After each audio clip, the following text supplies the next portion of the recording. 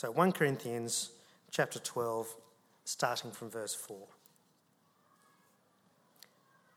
There are different kinds of gifts, but the same Spirit distributes them. There are different kinds of service, but the same Lord.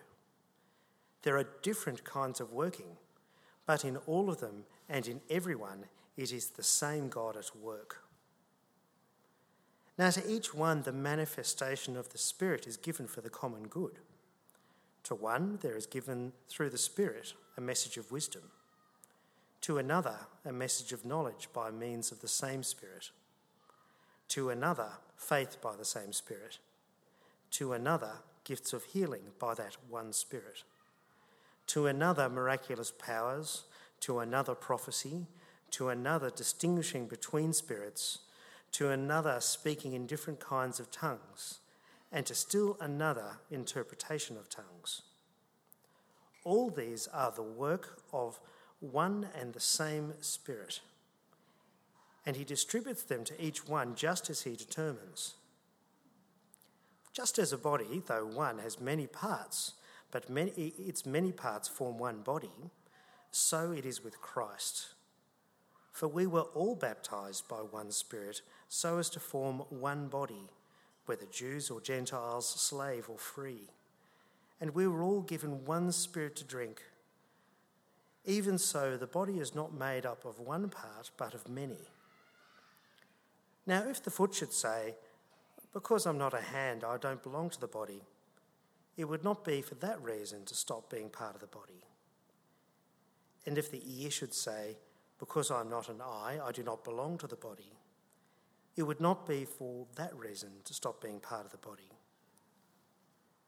If the whole body were an eye, where would the sense of hearing be? If the whole body were an ear, where would the sense of smell be? But in fact, God has placed the parts in the body, every one of them, just as he wanted them to be. If they were all one part, where would the body be? As it is, there are many parts, but one body. The eye cannot say to the hand, "I don't need you."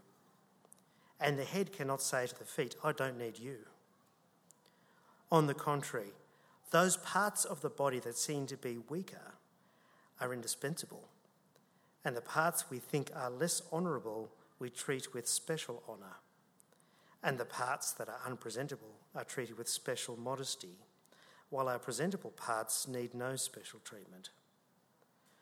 But God has put the body together, giving greater honour to the parts that lacked it, so that there should be no division in the body, but that its parts should have equal concern for each other. For if one part suffers, every part suffers with it. If one part is honoured, every part rejoices with it. Now you are the body of Christ, and each one of you is part of it. And God has placed in the church, first of all, apostles, second, prophets, third, teachers, then miracles, then gifts of healing, of helping, of guidance, and of different kinds of tongues. Are all apostles?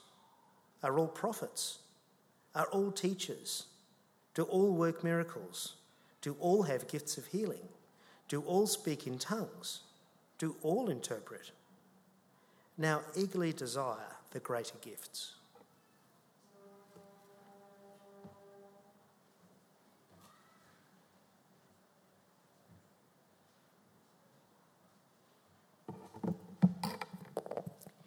Good evening, I'm Donna, and if you'll turn to Mark's Gospel on page 869, chapter 10, verses 35 to 45. Then James and John, the sons of Zebedee, came to him. "Teacher," they said, "we want you to do for us what we ask." "What do you want me to do for you?" he asked. They replied, "Let one of us sit at your right and the other at your left in your glory." "You don't know what you are asking," Jesus said. "Can you drink the cup I drink, or be baptized with the baptism I am baptized with?" "We can," they answered. Jesus said to them, "You will drink the cup I drink and be baptized with the baptism I am baptized with. But to sit at my right or left is not for me to grant. These places belong to those for whom they have been prepared." When the 10 heard about this, they became indignant with James and John. Jesus called them together and said, You know that these who are regarded as rulers of the Gentile lord it over them, and their high officials exercise authority over them. Not so with you. Instead, whoever wants to be first must be slave of all. For even the Son of Man did not come to be served, but to serve, and to give his life as a ransom for many.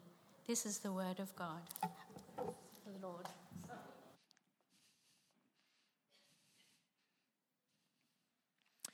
Well, g'day, my name's James, and you have joined us on a Sunday where we are smack bang in the middle of our series of True Community, Why We Need the Church. And we've seen over the last couple of weeks that God thought one image, one metaphor wasn't enough to capture what the church is, what the church should do, but rather a mosaic of imagery. And today we're going to look at one more picture, the body. So please join with me as we pray. I'm actually going to pray a prayer for Trinity Sunday. So let's join with me as we pray. Almighty and everlasting God, you have given us your servants grace by the confession of a true faith to acknowledge the glory of the eternal Trinity, and by your divine power to worship you as one. We humbly pray that you would keep us steadfast in this faith and evermore defend us from all adversaries. Through Christ our Lord. Amen. Well, I think it is safe to say that every human has a body. It's hard to be a human without a body, isn't it? And as you grow up, you learn more about this body which you have. So when you're little, you learn the song, eyes and ears and mouth and nose, you all. That's sort of the first step. And as you get a bit older, you find out your body can make all sorts of sounds from unusual places, which is very entertaining for a 5-year-old boy. And then you find out what's inside this body. That there's about, 206 bones, 12 organ systems, all working together. Then you go through puberty and the whole thing changes. So there's an interesting body that you have. It's quite remarkable, really. And God uses this body that you have, the way in which the various parts all come together to create, to work, to achieve, to relate, all working in unison. God uses this body, which is common to us all, to describe another feature of the church. That the church is both unified and diverse at the same time. So I want to unpack this a little bit. Look at the unity of a church and the diversity of a church. Firstly, the unity. In Colossians, there's a small sentence in verse 18 of chapter 1. It goes like this. And he, Jesus, is the head of the body, the church. Now that short verse means a number of things. It firstly means that if you're a Christian, you have been united to Jesus, joined to him, where we form the body and Christ is the head. Now you think about that, that's an odd combination. If you walk down to Luna Park, you'll see these headless frame paintings where you stick your head through. Here's one that I did. And you laugh because the head clearly doesn't match the body, right? Hey, that picture can go, it's probably a bit distracting. But when you think about that Jesus is the head of the church and we are the body, at first you might think that's quite funny, but when you think about it, that is quite remarkable. That Christ would be connected to you, that you become part of him, part of Christ. But it is no accident of the body part in which Christ is referred to. He's referred to as what? The head. That Jesus is the head of the church. Not me, not Paul, no one except Christ. That he is the boss. He has the authority. He and his word. Then the thing about a head is, once it's gone from the body can't live. My grandparents used to be farmers out in Western Sydney. And there was one time when they were getting ready for the Sunday roast, and they had some chooks.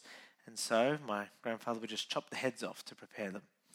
And so he's doing it as usual. And then my cousin, Bernadette, who's about 5 at the time, was watching this.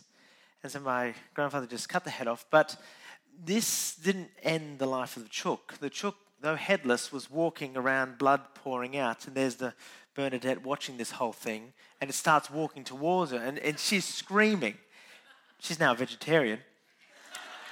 But she sees this headless chook, and then eventually, boom, dies. You can't have a body.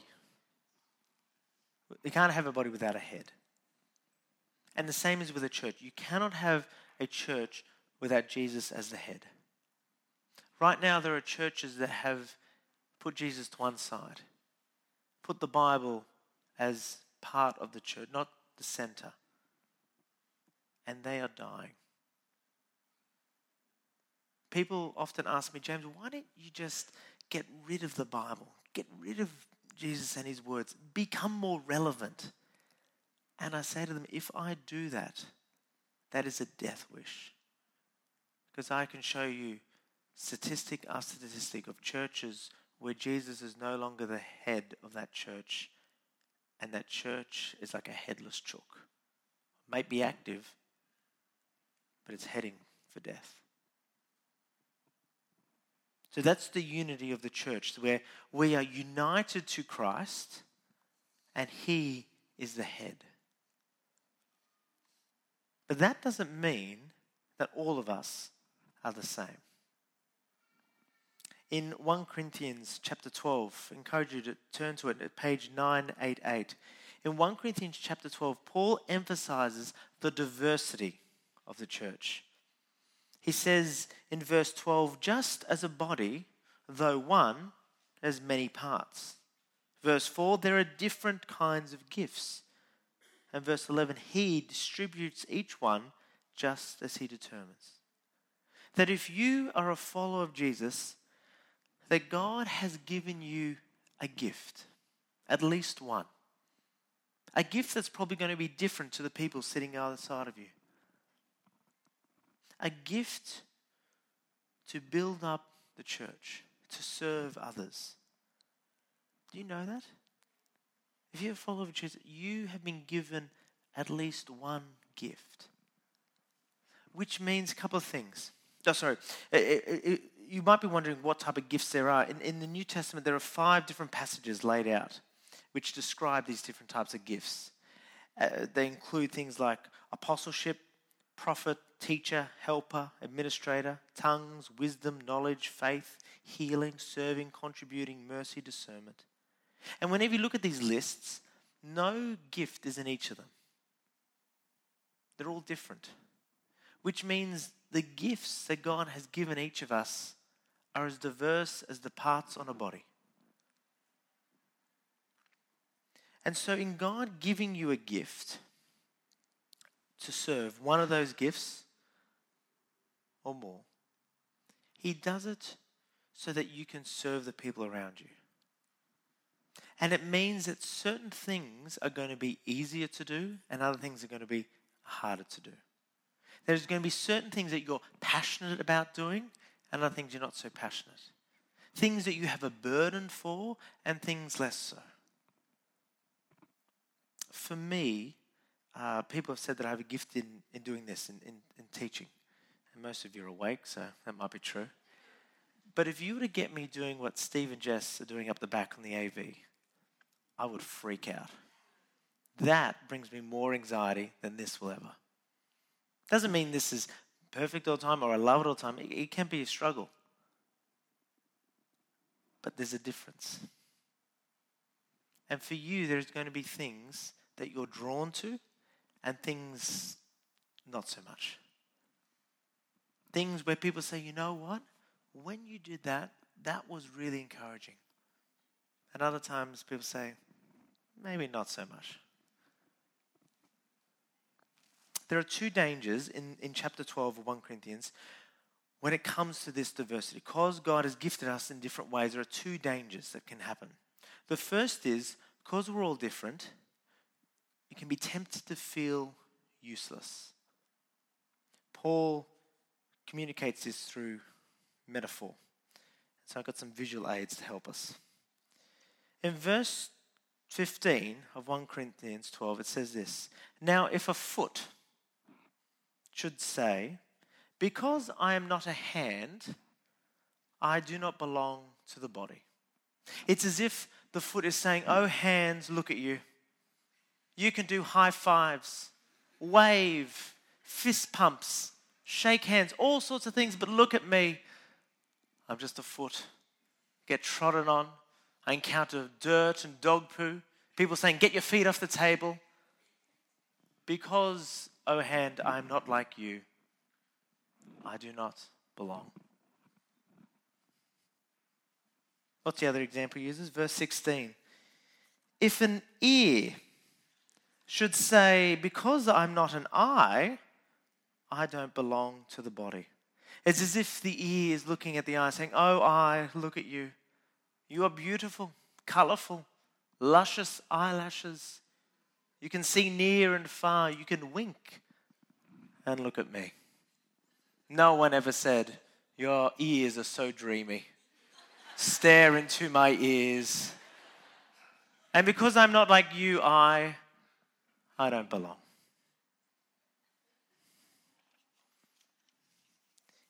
It is easy to look at other people who are different from you and say, "Because I'm not like them, or because I can't do it as well as them, I'm useless. I'm not needed. I don't belong." But what does Paul say? Regardless of how you feel, he says, it would not for that reason stop being part of the body. Just because you're not like someone else doesn't mean you're not still part of the body. You may be an ear or a foot, but an ear and a foot is still just as important as an eye or a hand.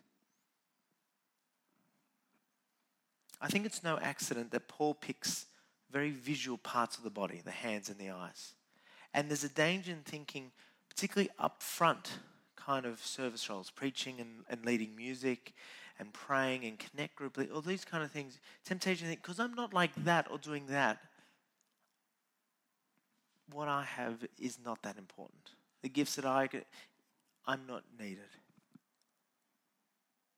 But the behind the scenes, the admin, the one-on-one, the cooking of meals, the pastoral care, the listening, those are just as important.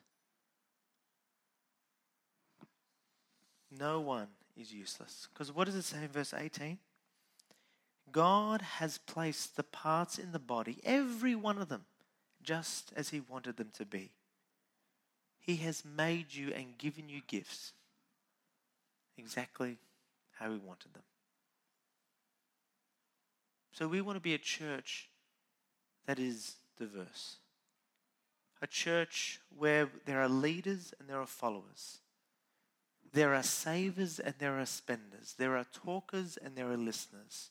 There are big picture people and there are small detail people. There are the miraculous and the mundane, the policy makers and the risk takers. We want diversity. Because if everyone in this church was like James Galea, that'd be a dud of a church. We need each other. The other danger or temptation is, when it comes to diversity, is pride. Where we think, well, to be honest, I just think I'm more useful than that person. I'm better than that person.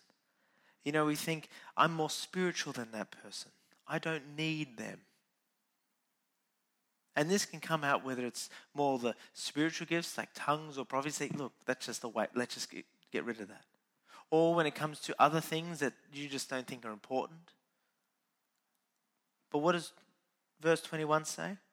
The eye cannot say to the hand, I don't need you. And the head cannot say to the feet, I don't need you. On the contrary, Those parts of the body that seem to be weaker are indispensable. And the parts that we think are less honourable, we want to treat with special honour. And the parts that are unpresentable are treated with special modesty. While our presentable parts need no special treatment. But God has put the body together, giving greater honour to the parts that lacked it. So there'll be no division in the body. But it's that the parts should have equal concern for each other. Let's talk about your armpits for a moment. Think about your armpits. Odd things, aren't they? Sort of cover them up, they're sweaty. Some of us shave them. We all deodorize them, clean them. We keep them hidden. I've never met someone who's in love say, you know what I love about them? Their armpits. Beautiful armpits. I've never heard that. Some of you think there are people in this room who are armpits. And you think, because they're an armpit, cover them up. Waste of time. But you need armpits. No one is more useful than this church than another. No one is more needed than another. No one is more important than anyone else. Because what does it say? We need to give greater honour to the parts that lacked it. Show equal concern for each other. A couple of weeks ago, I went to see the Avengers Infinity War at the movies. And as I was watching it, I stayed for the credits, because there's always a little pearl at the end. And I'm watching the credits, and you start, and there's these big names, and they often have the whole screen to themselves. These actors, Chris Hemsworth, big font. Scarlett Johansson, big font, whole screen to herself. And as the credits go on, the font gets smaller, and there's more on them. More names littered on the page. As I was watching, these names came up. Fred Duffer, video assistant operator. Melanie Manning, location scout. Alexander Gayatze, post-production coordinator. Scott Hinckley, additional pre-recording mixer. I have no idea what they do. I have no idea who they are. But you know what? If they weren't part of that film, you would notice it. And when the credits roll for Church by the Bridge, there may be some names you know, but there's going to be a whole bunch of names serving in a whole bunch of different areas that you weren't aware of. And what we want to do as a church is to take the additional pre-recording mixes and take them to the front and give them a screen, a big font, and say, these are the people we want to honour. As each part does its work. I want to answer 5 common questions that you might be thinking when it comes to gifts and serving a church. The first question is this: who serves a church? 1 Peter chapter 4 verse 10 says this: each of you should use whatever gift you've received to serve others as faithful stewards of God's grace in its various forms. What that's saying is everyone who is a follower of Jesus is called to serve. Now, there's a danger in our consumeristic culture where we pay people, we outsource. So we pay people to clean our houses, do our tax, look after our children, that kind of thing. And there's a danger where we do the same when it comes to a pastor. I'll give you money, you serve. But if you read Ephesians, that is not the purpose of what I'm supposed to do. I'm supposed to equip you to use the gifts that you've been given. Other words, get out of your way so that you can serve. And we all play our part. So who serves? Everyone who's a committed Christian. The next question is, are my talents and abilities the same as my spiritual gifts? And the answer is not necessarily. They can be. But the key to knowing what your spiritual gift is, does it build up the church? I'll give you some examples. David Wally attends our 7 p.m. and he's a heart physician, a great one. But his gift is the way in which he leads music and causes us to put our eyes onto Christ. Imogen Dix at 9:45 is a brilliant mother, but her gift is in hospitality as she opens her home. Sue Bennett, who comes here, is a volunteer at Taronga Zoo, but her gift is the way she gets alongside others and mentors and loves and listens to them. God has made you in different ways, but your gifts are there, given by God to build up the church. The third question is this: how can I work out my gifts? How can I work out what my gifts are? This is probably a question that many of you are asking. A year or two ago, we got you to fill in a survey, National Church Life Survey. And in it, it said this. You guys said this: 32% wanted the pastoral staff to give attention to encouraging people to help discover, use their gifts. About a third. And another thing was 33% of you wanted to be more involved in church. And so let me give you 4 tips. 4 tips on how to work out what your gifts are. The first is this: pray. James 1 says, if you lack wisdom, ask God. And so one of the first steps is say, God, I know you've gifted me, your word says it. Please help me work out what my gifts are. The second tip I'd give is to do that online survey, which we sent out on Monday. That gives you fill in the questionnaire, and it gives you a sort of a platform to work out where my gifts are and where my gifts are not. And that'll sort of tell you, if you're gifted in leadership, let's explore that. If you're gifted in prophecy, let's explore that. If you're not gifted in discernment, okay, that's helpful. The third tip I'd say is ask people. In your connect groups, I encourage you to spend some time affirming, I've noticed this about you. I've actually been encouraged when you do this. Affirm in one another. Ask people, say, you know what? I'm really struggling. What do you think my gifts are? Because often we're not in tune to it. My wife, I've realized in the last couple of years, is gifted in hospitality. Now, she doesn't like cooking one bit, but she has a gift in making people who come to her home feel welcomed and relaxed. And she was unaware of it, but often it takes others to identify it. So we need each other. And the fourth thing I'd say is give it a go. Often you don't know what your gifts are until you just dip your toe in. I'll give you an example. James Boardman, who's here, he is an accountant for most of his life, worked for Deloitte. He is gifted in kids ministry. Now you think about it, those two things don't normally go together. Accountant, kids ministry. You know, he worked it out. He gave it a go. Dipped his toe in and found out he has a gift and a passion for teaching little ones God's truth. Fourth question. If I'm not gifted in an area, do I still need to do it? Just because you're not gifted doesn't mean we're off the hook. Some of you are gifted in evangelism. You can't go a week without talking to someone about Jesus. And there's others of us who can count the amount of conversations we've had with non-Christians on one hand. But just because we're not gifted in it doesn't mean we're excused from it. Because 1 Peter chapter 3 says, be prepared to give an answer for the hope you have. Some of you have the gift of faith, but we're all called to have faith in Christ. Some of you have the gift of teaching, but if you're a parent, you're called to teach your children about Jesus. Some of you have the gift of generosity, but we're all called to give. And lastly, can my gifts be lost? It's interesting, both in 1 Timothy and 2 Timothy, Paul says to Timothy that his gift can be lost.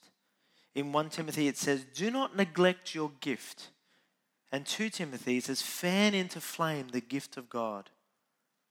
See, Timothy's gift is weakening through infrequent use. It's kind of like a six-pack. If you have a six-pack, some of you did have one. It's gone or hiding. And it's gone because of infrequent use. The gift is like that.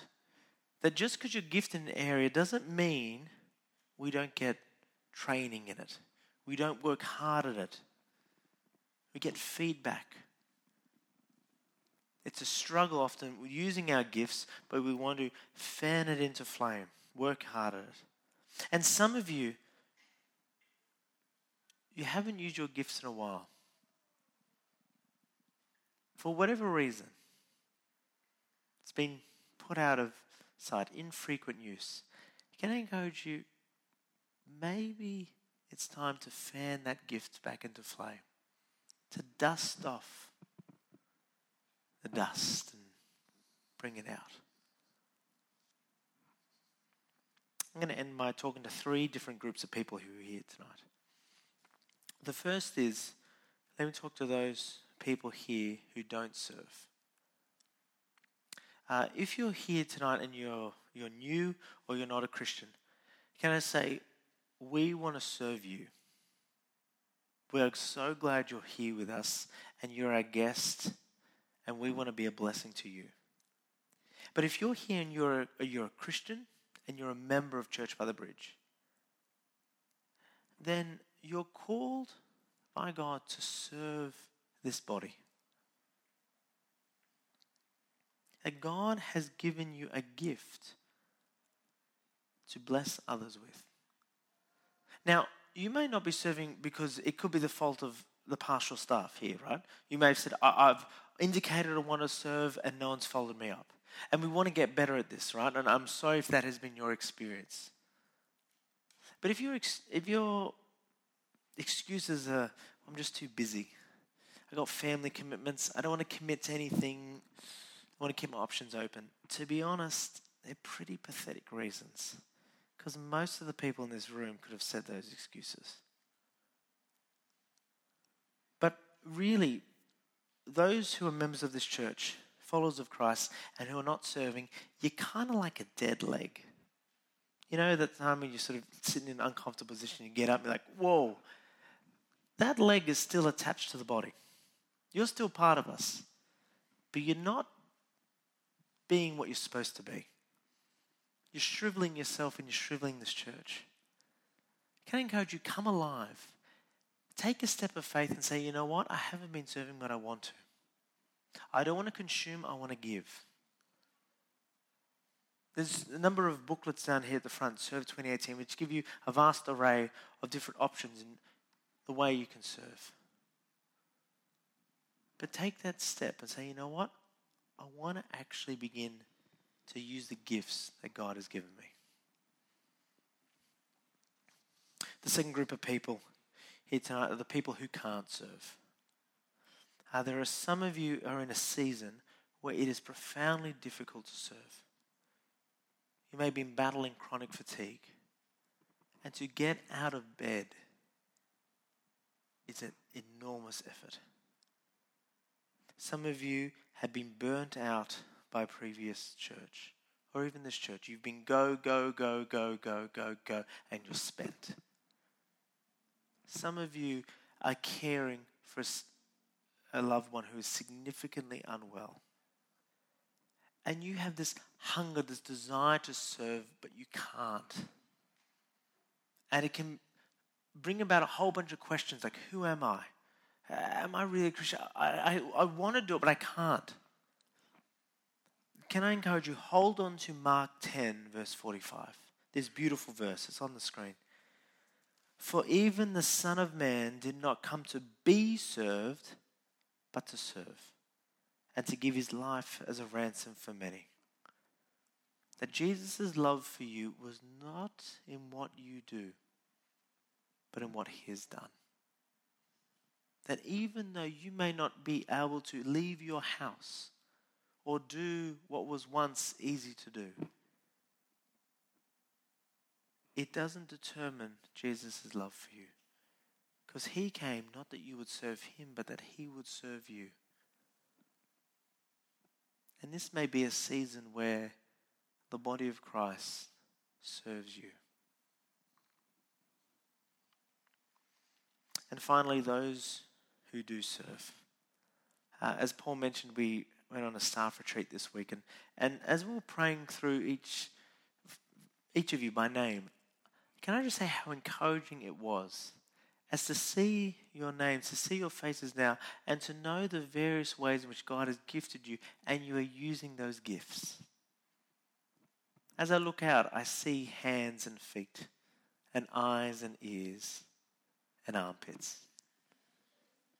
And I love the fact that I look around this room and I see you, though diverse, using your gifts to serve one another and to serve our great Lord.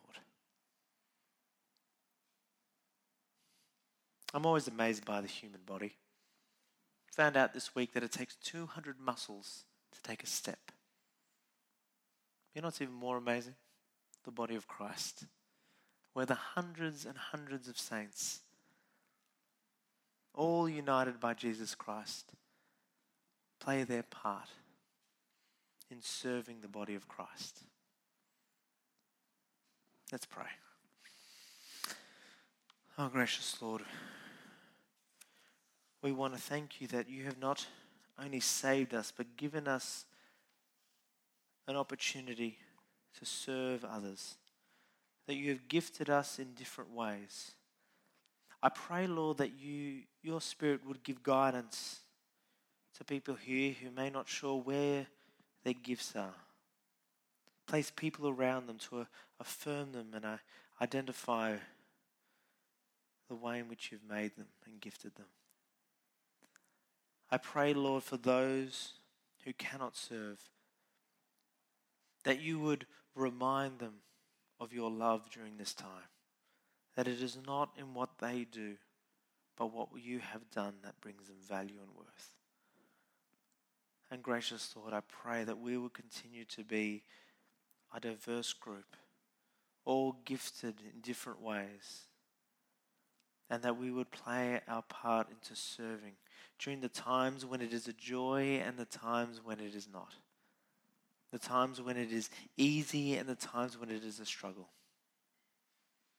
The times when it is convenient and the times when it is not. And we pray, Lord, that we would serve each other and serve you, Lord Jesus, until you return. Amen.